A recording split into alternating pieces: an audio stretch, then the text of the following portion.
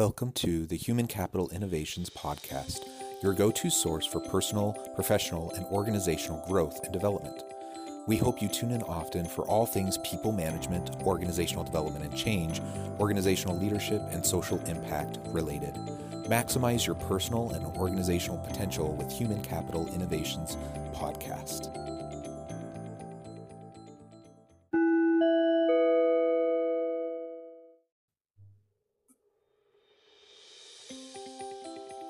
Welcome to the Human Capital Innovations Podcast. In this HCI podcast episode, I talk with Andrea Wilson-Woods about responding to adversity in our personal lives and how leaders can be more supportive of their people in the workplace.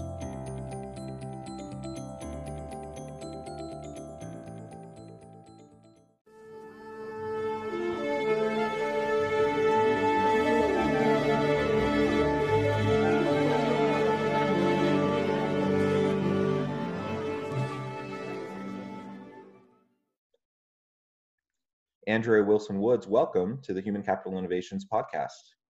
Thank you for having me. Yeah, I'm really excited to have the chance to chat with you. You have such an interesting story and background, and we're going to get a chance to talk a little bit about a recent book of yours, but really have a robust discussion around resilience and how individuals can overcome personal obstacles in their lives.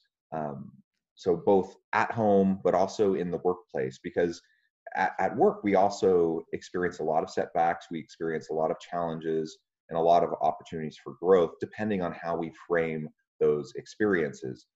So as we get into the discussion today, I'm excited for the listeners to learn more about you and to have the chance to really think about their own response to adversity and the difficulties of life, and perhaps how they could be more supporting and empowering leaders in the workplace to help their people who are also dealing with those types of challenges.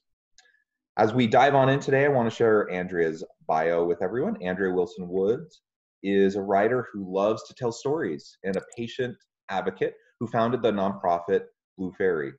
Andrea is the CEO and co-founder of Cancer University, a for-profit social benefit digital health company. With Cancer U, Andrea synergizes her talents of coaching, writing, teaching, and advocacy.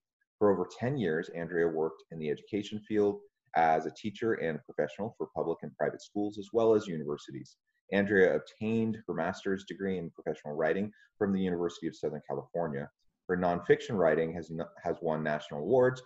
Her new book, a medical memoir titled Better Off Bald, A Life in 147 Days, is a number one bestseller on Amazon in multiple categories.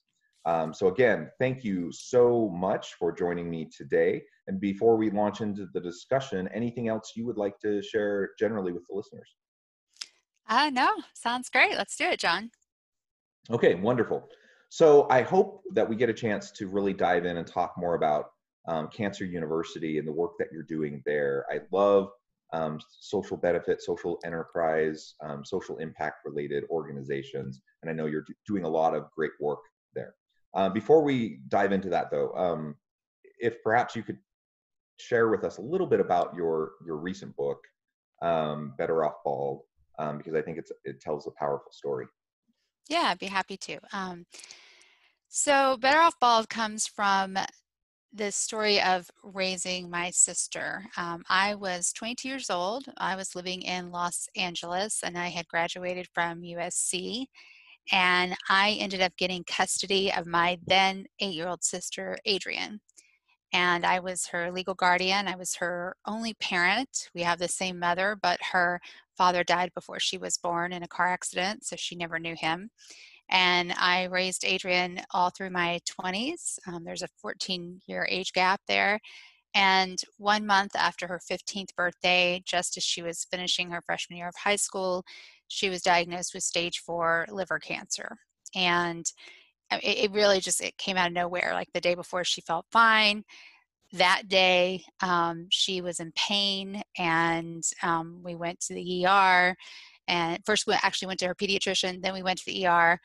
And it was an ER doctor who told us the results of a CAT scan that showed tumors in her liver and lungs. And then we were immediately put into an ambulance and sent to Children's Hospital Los Angeles. And that was day one of my sister's very short 147-day cancer journey, hence the subtitle of the book. And it was very brutal. It was very tough, and that was 2001. And my sister died from stage 4 liver cancer. I'm really sorry to hear that. I can only imagine what that must be like to be put in that kind of a role as parent and guardian at such a young age, and then to deal with such a horrific challenge like that. Dealing with any sort of health issue is always difficult, and cancer is just really horrible. So thank you for sharing. Thank you for the efforts in writing the book, and telling that story. And that feeds into your work that you do with Cancer University. And tell us a little bit more about that and what you're trying to accomplish. Sure. So Cancer University actually came out of my work with my nonprofit. So after my sister died, about a year and a half later, I started a nonprofit specifically dedicated to the cancer that killed her, to primary liver cancer, which is also known as hepatocellular carcinoma. And I started to see this pattern emerge from that work, in that even when people had the best possible information, and there's a lot of bad information out there, but even when they had great information, 95% of the time, they didn't know what to do with it. And my background, when I was raising my sister, I was a teacher. After she died, I went back to school and got my master's in writing, and I became an adjunct professor for an online university. And I'm a certified coach. And so I have been coaching cancer patients and caregivers pro bono for years. And I realized there was this whole coaching and teaching component that needed to happen, and doctors just don't have the time to do it. But I didn't want to charge anyone. And I was actually getting recruited on LinkedIn by other companies asking me to come work for them to be a cancer coach. And I just didn't feel good about that. But I knew it was needed. There was no question. Like it's a missing component. And so I really started thinking about, well, how can this problem be solved? It's obviously not being solved by all of the charities out there, including mine. And that's when I came up with the idea for Cancer University. And I actually entered an international entrepreneurial competition. On the concept alone, I had absolutely nothing but a web page that I threw together. And there's a lot you can do when you teach yourself. And I did very well in the competition.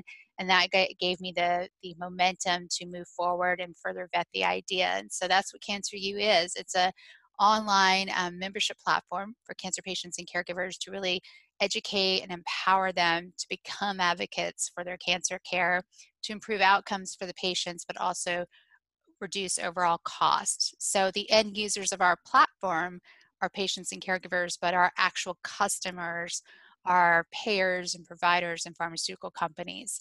So we never want patients and caregivers to have to pay for their memberships.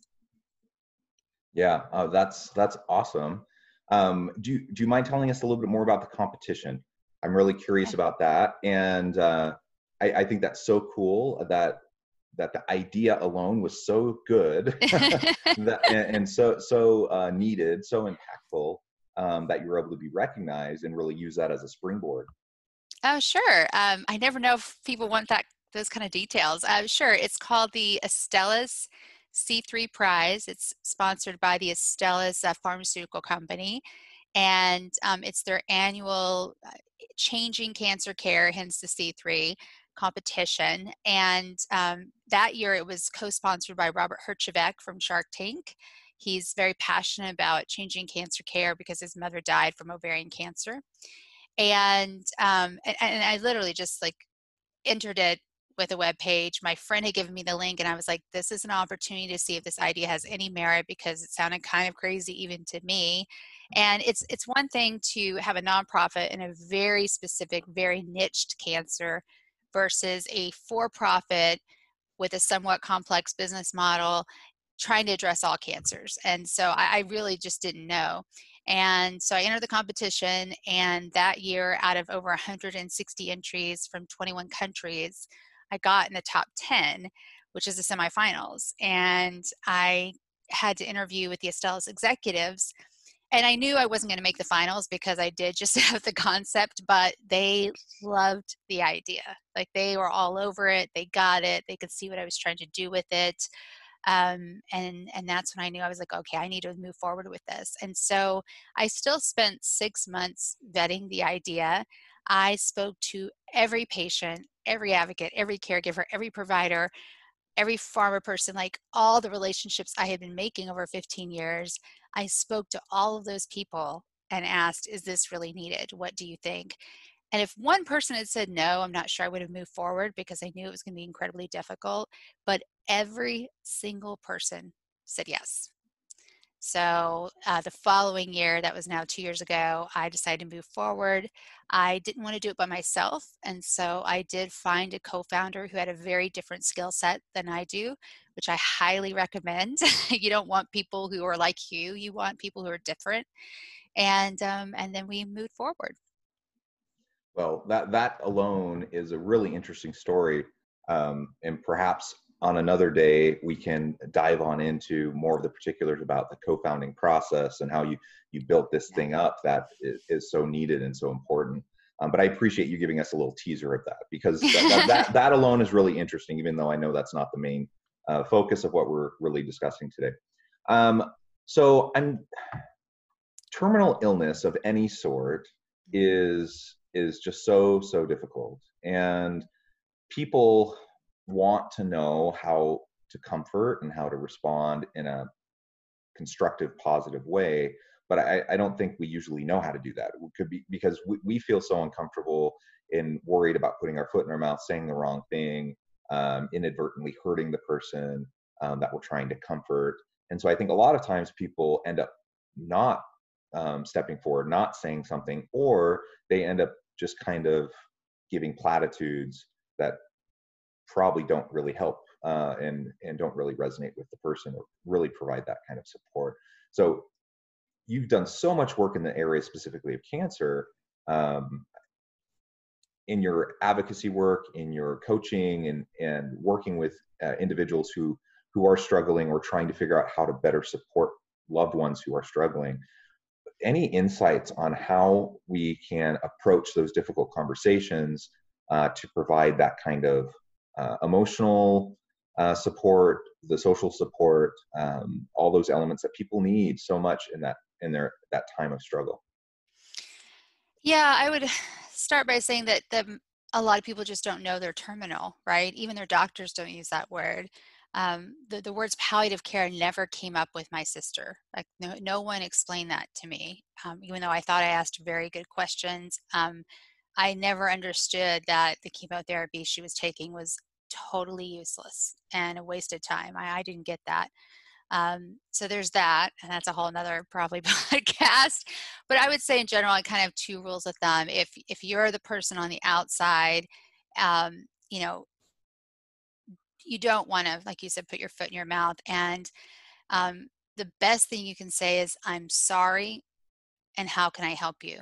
And if you say, how can I help you, though, you need to be open to whatever that response is. Don't ask how you can help and then not be willing to step up, no matter how odd or bizarre the request may be.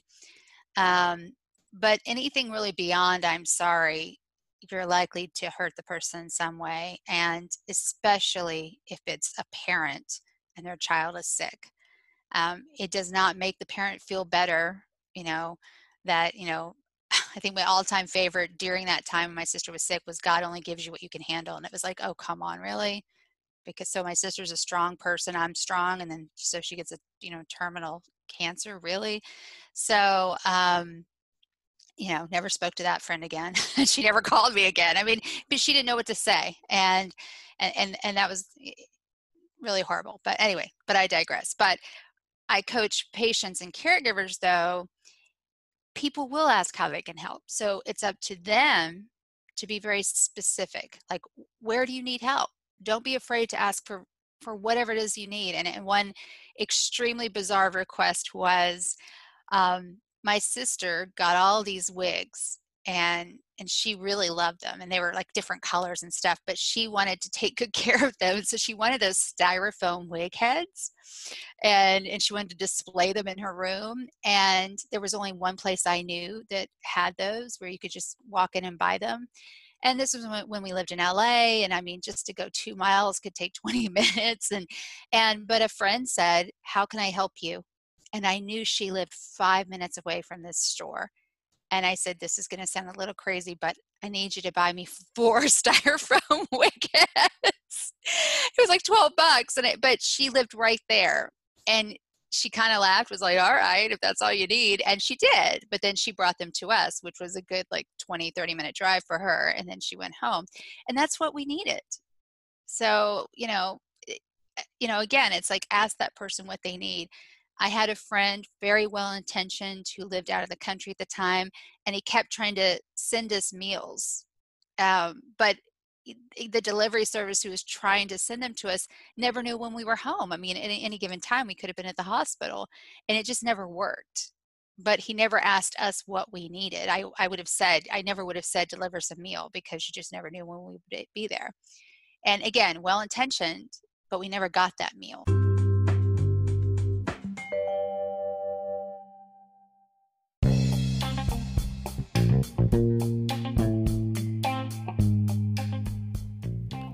I'm excited to announce the publication of my new book from HCI Press, The Alchemy of Truly Remarkable Leadership: Ordinary, Everyday Actions that Produce Extraordinary Results.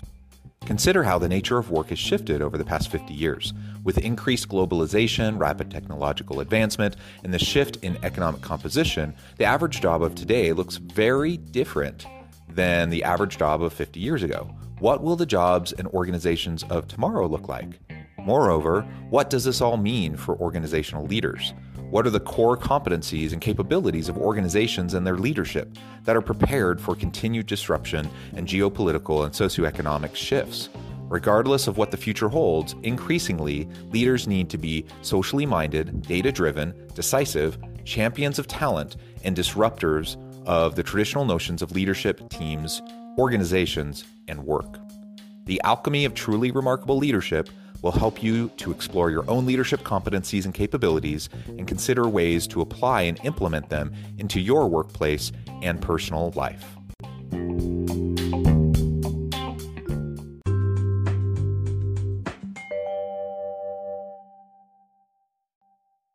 Yeah. Well, that's great advice.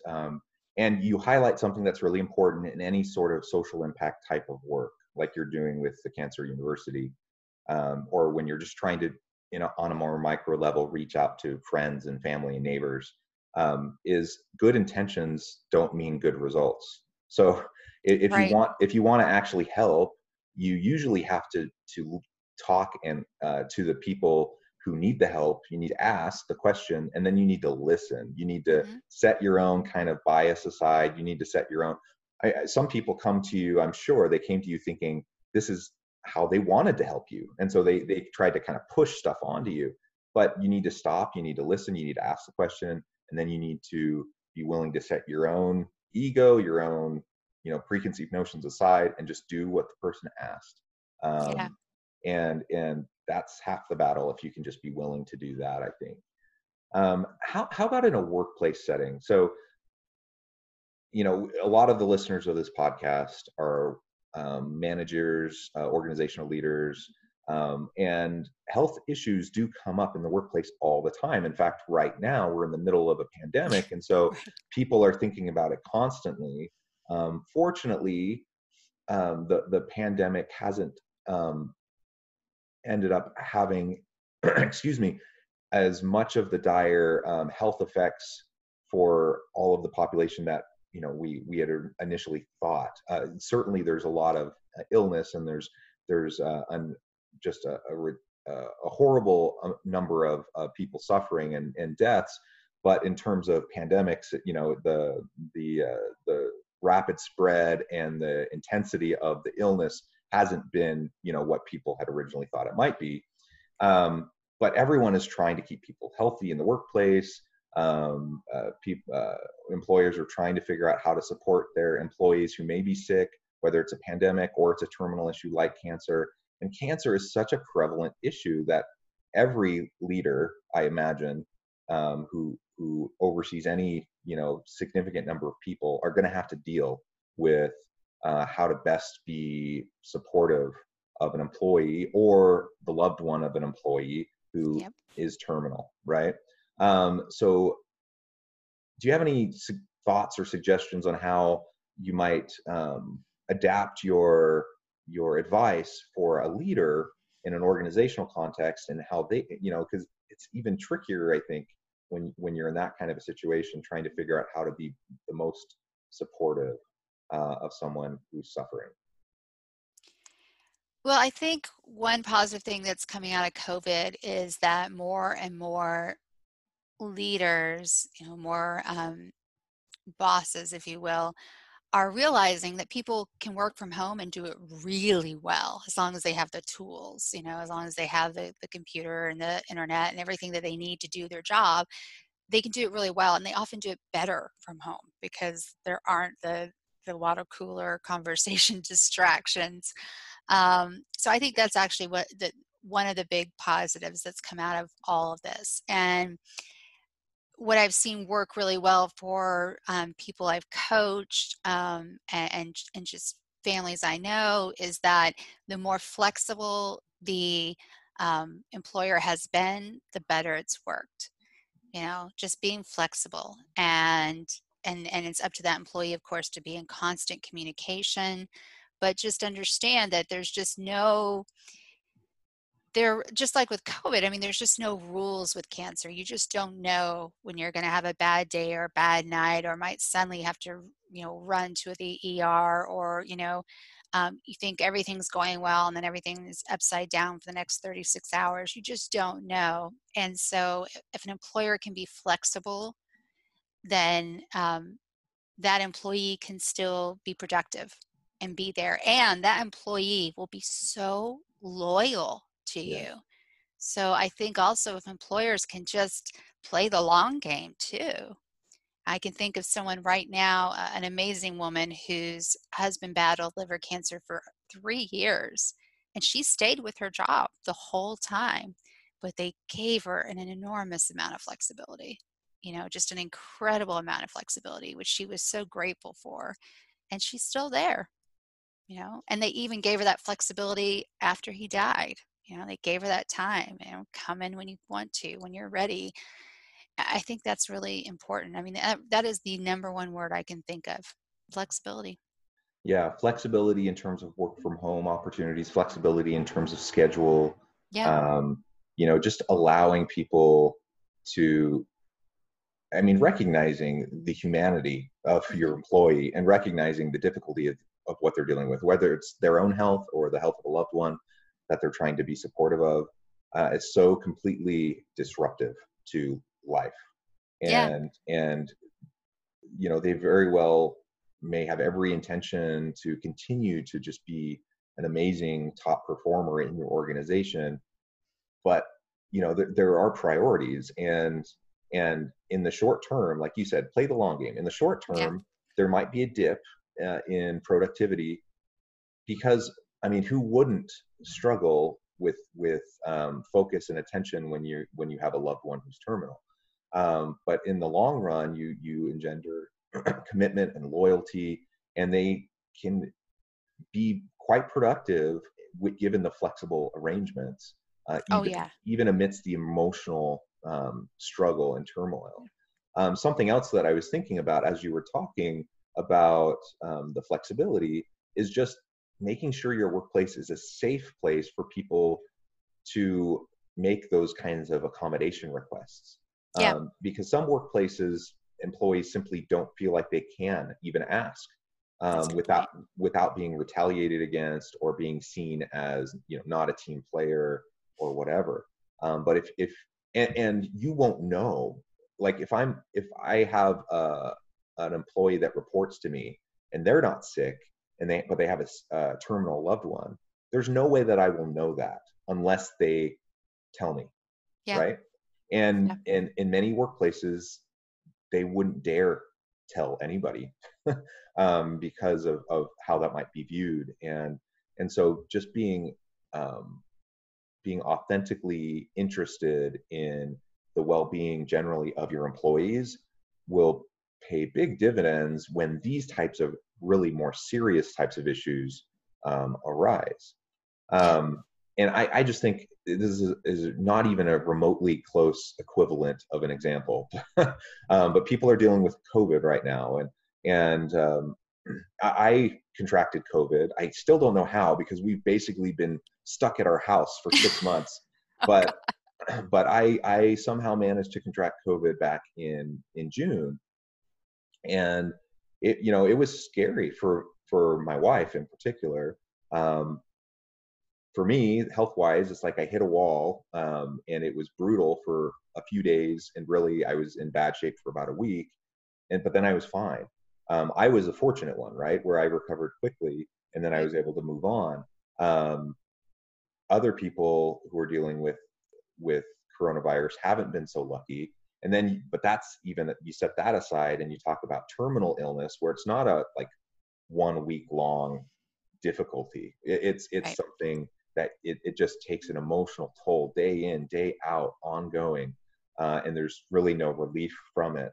And so, I mean, I just remember in that 1 week how stressed my wife was in trying to help with, take care of the kids while I'm self-isolated in the bedroom and trying to help me and take care of me, and just worried about my health. And that like magnify that a million times, and that's what you're talking about when someone's dealing with someone battling with terminal cancer.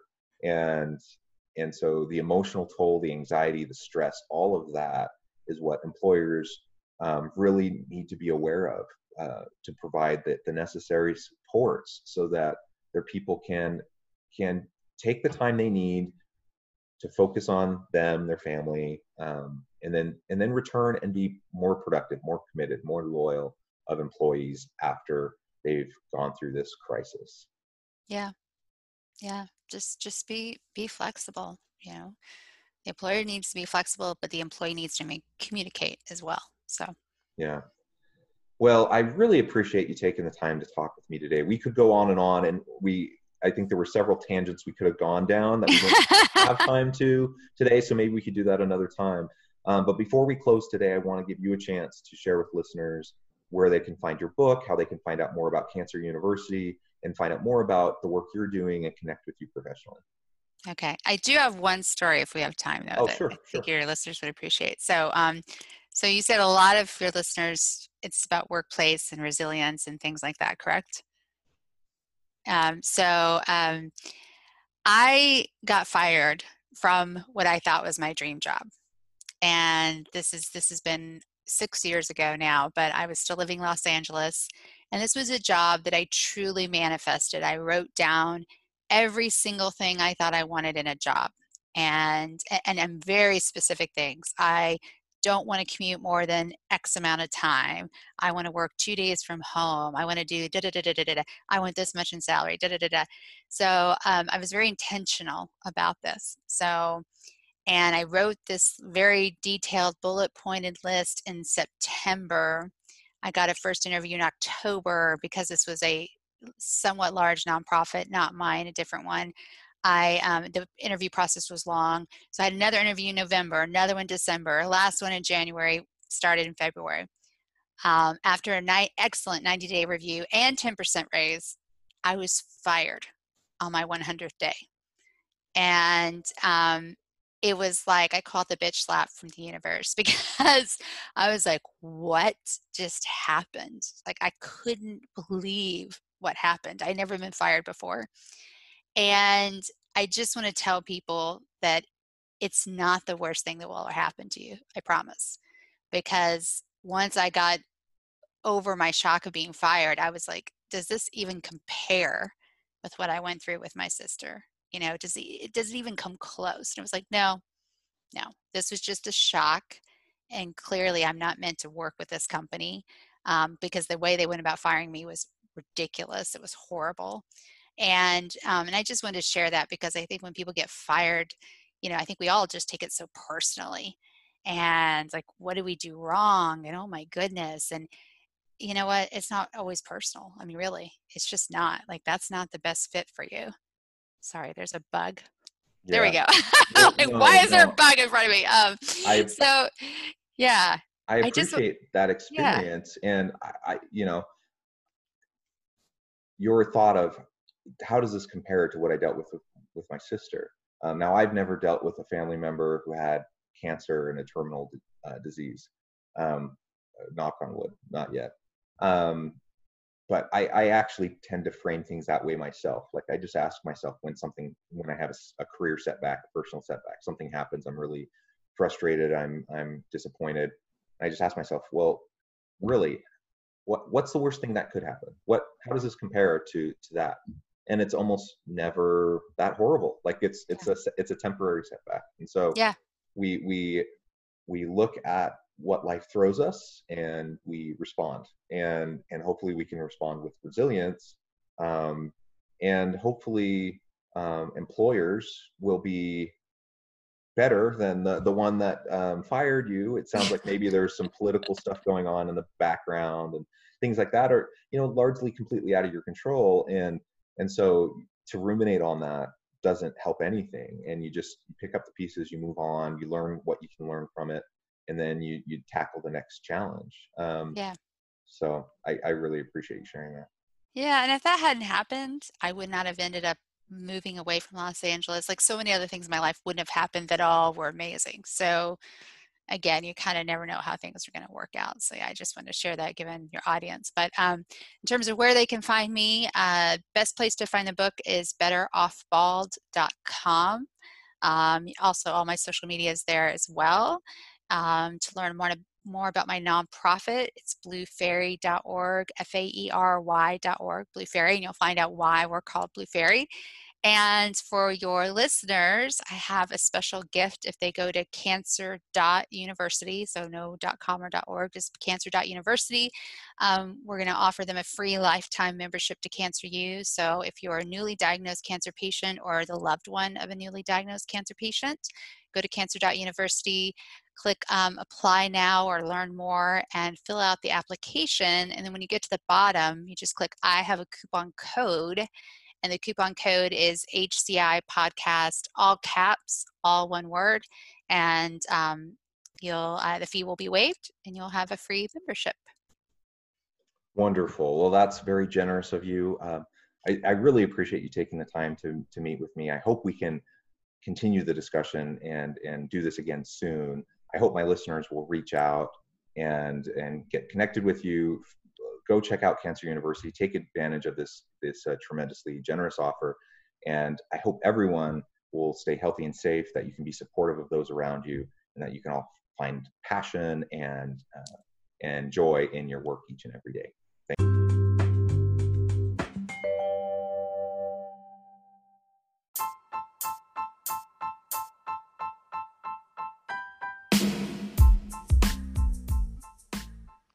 We are excited about the launch of HCI's new magazine, Human Capital Leadership. Human Capital Leadership is a free, interactive e-magazine designed to help individuals, leaders, and organizations find innovative approaches to maximize their human capital potential. We will be publishing issues quarterly in August, November, February, and May. Check out the first issue and let us know what you think.